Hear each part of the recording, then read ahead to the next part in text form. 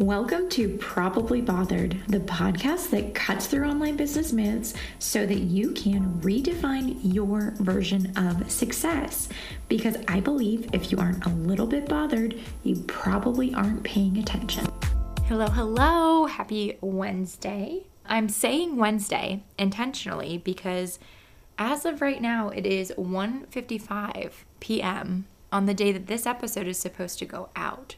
So if I say Wednesday, that means that I will edit it immediately and actually publish it for you all. So you can tell from that intro how my day is going, my week, really. Things are getting a little bit behind. I'm currently sitting on the floor. I'm always sitting on the floor, but I'm currently sitting on the floor of my bedroom because my husband is on a call and he is talking so loud that I have migrated. I've propped my microphone up on the bench that is at the end of our bed, which, by the way, I got on Facebook Marketplace. I was really, really proud of this find. So that sets the scene for my state of mind. That sets the scene for where we're at this week. And with that, let's just jump in. For this episode, I wanted to rewind back to the beginning. So right now, I've told you what's going on for this season of Probably Bothered. I've told you about the strategy that I am working on creating. And now let's talk about offers. What does the offer actually look like? And I'm gonna tell you right now, I learned a hard lesson.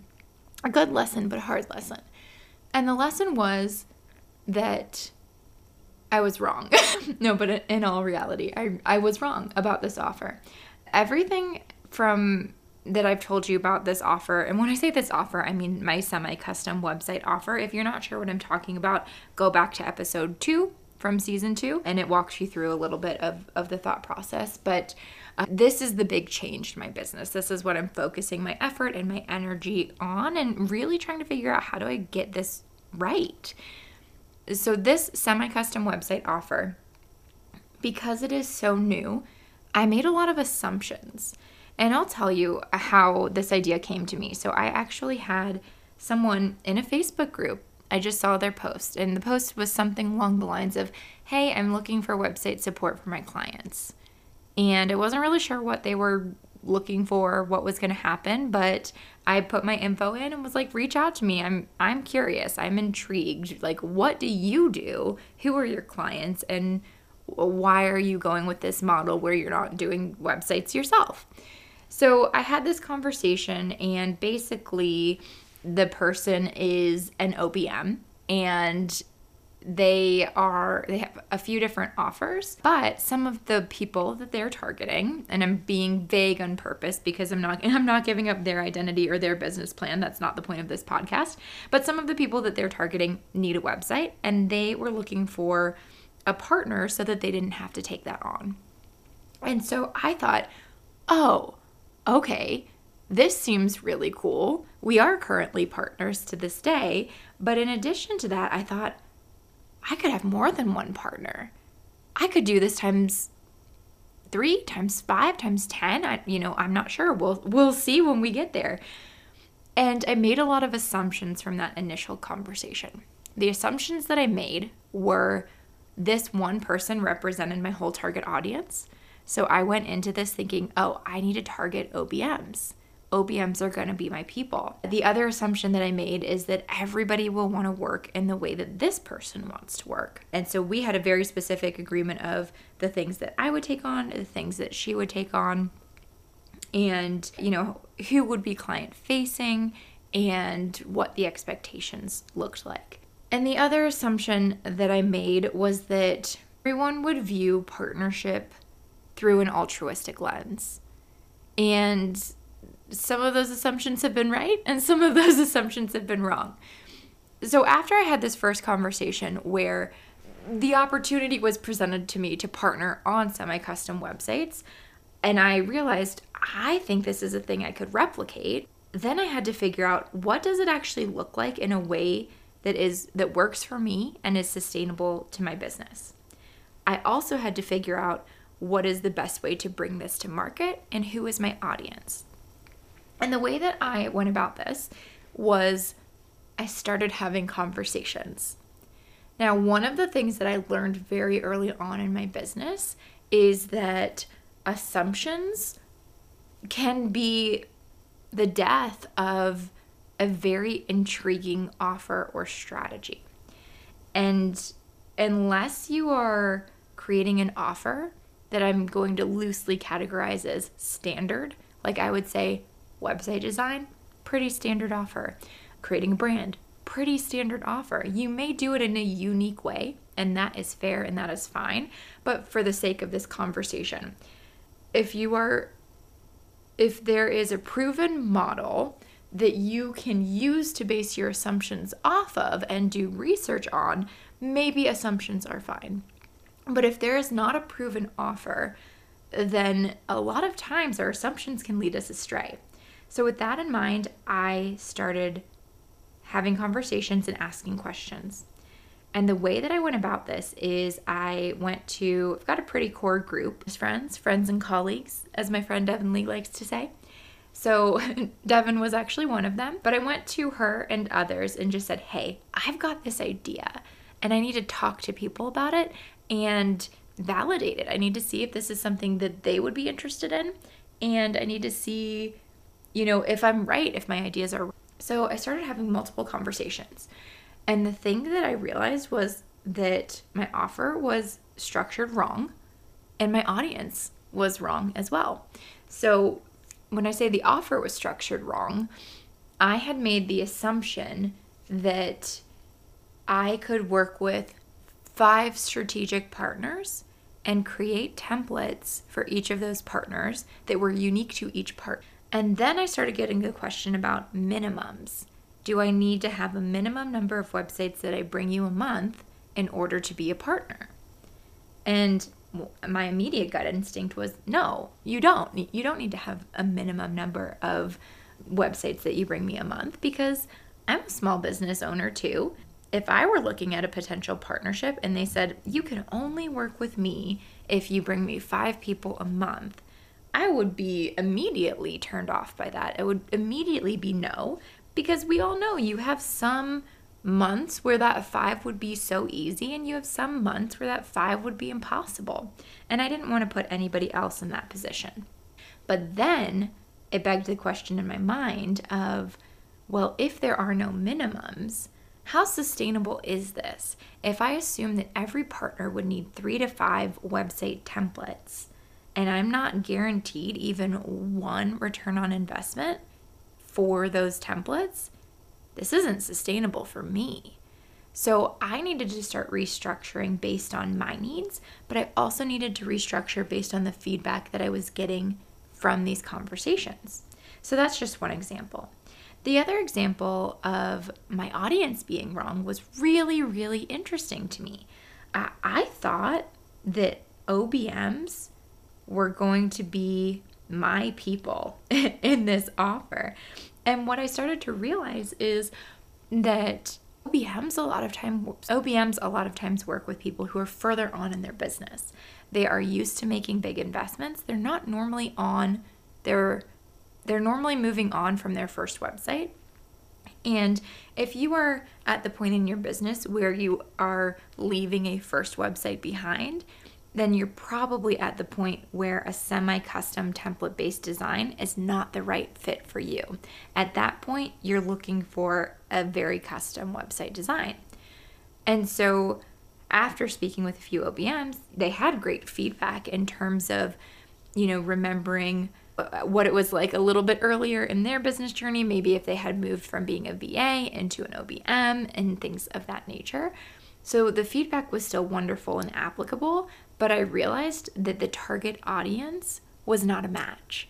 So then I had to reassess who are service providers who are working with business owners who are earlier in their business. And I came up with a whole list of a new target audience that was more appropriate for this offer. So I say all of this to say that don't be afraid to have conversations before you're ready. I literally took a half-done idea into 20 different conversations and said, what do you think? Can you poke holes in this? Can you find the flaws? because I'd rather find the flaws and look a little bit unorganized, even if it's a new networking contact, even if it's somebody that I haven't ever spoken to before. I would rather have the opportunity to address flaws before my partners find them than, once we're working with a client and trying to figure this thing out in real life. So I'm pausing here, full disclosure, because I did not outline this episode. Up until this point, I've been fully talking off the cuff. And I've been trying to figure out how I want these episodes to go, because really this is a weekly diary. Today is a little bit of a catch-up so you know where I'm at. And next week I've got a little more of a catch-up, and then we'll be in real time after that. But I want to show the real and honest side of how I have been working toward this offer.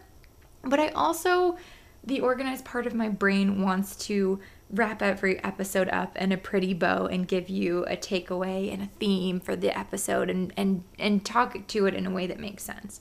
So here's my findings. That was a little bit of chaotic journey into figuring out what my offer was and how I did that.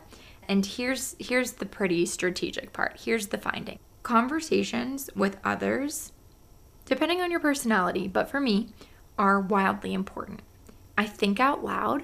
I iterate off of people's energy, and I do not believe, people can disagree with me on this. I do not believe, for me and for most people, that it is possible to create an offer in a vacuum. Now, when I say that, I do not mean that you are not capable or I am not capable of thinking of a unique offer. What I mean is when we bring that offer into the market and start getting feedback from our ideal audience, things are going to change. And we have two choices there as entrepreneurs. We can stick to our guns, or we can listen to the market and potentially change that thing in ways that make more sense than we ever would have thought. And it's one of those kind of put your pride aside moments, because like I mentioned earlier, I had to put my pride aside in the sense that I wasn't coming to these calls with an organized presentation or even a sales page. I still don't have a sales page. That's intentional. We'll talk about that next week. But these calls were not the most organized calls of my life, and they were not an opportunity to showcase me at my best. They were me saying, business owner to business owner, I want your feedback, I want your opinion, and I want to know, and obviously not in a non-committal way, would you sign on the dotted line? Would you want to be a partner in this offer that I'm presenting to you? And if the answer was no, like maybe it was, audience wasn't a fit, that's fine. But if the answer was no, I wanted to know why, because that's how I figured out the holes in my offer. That's how I figured out the pain points that I was addressing were different than the pain points that those business owners had. And that's how I figured out how to think about this in a way that was creative, but also in a way that made sense for me and my business, because I'm still a one-woman show over here. I'm not relying on anyone else to serve my clients and my partners other than myself. So creating an offer that makes sense for the market, but was also sustainable for myself, that was the big picture goal. So opening yourself up to hearing the thoughts of and opinions of others is invaluable in creating a brand new offer, especially one that is unique. Okay, I think I'm going to leave it there. I feel like that's a good ending point. Next week, we are going to talk about networking. And I'm going to give you a hint.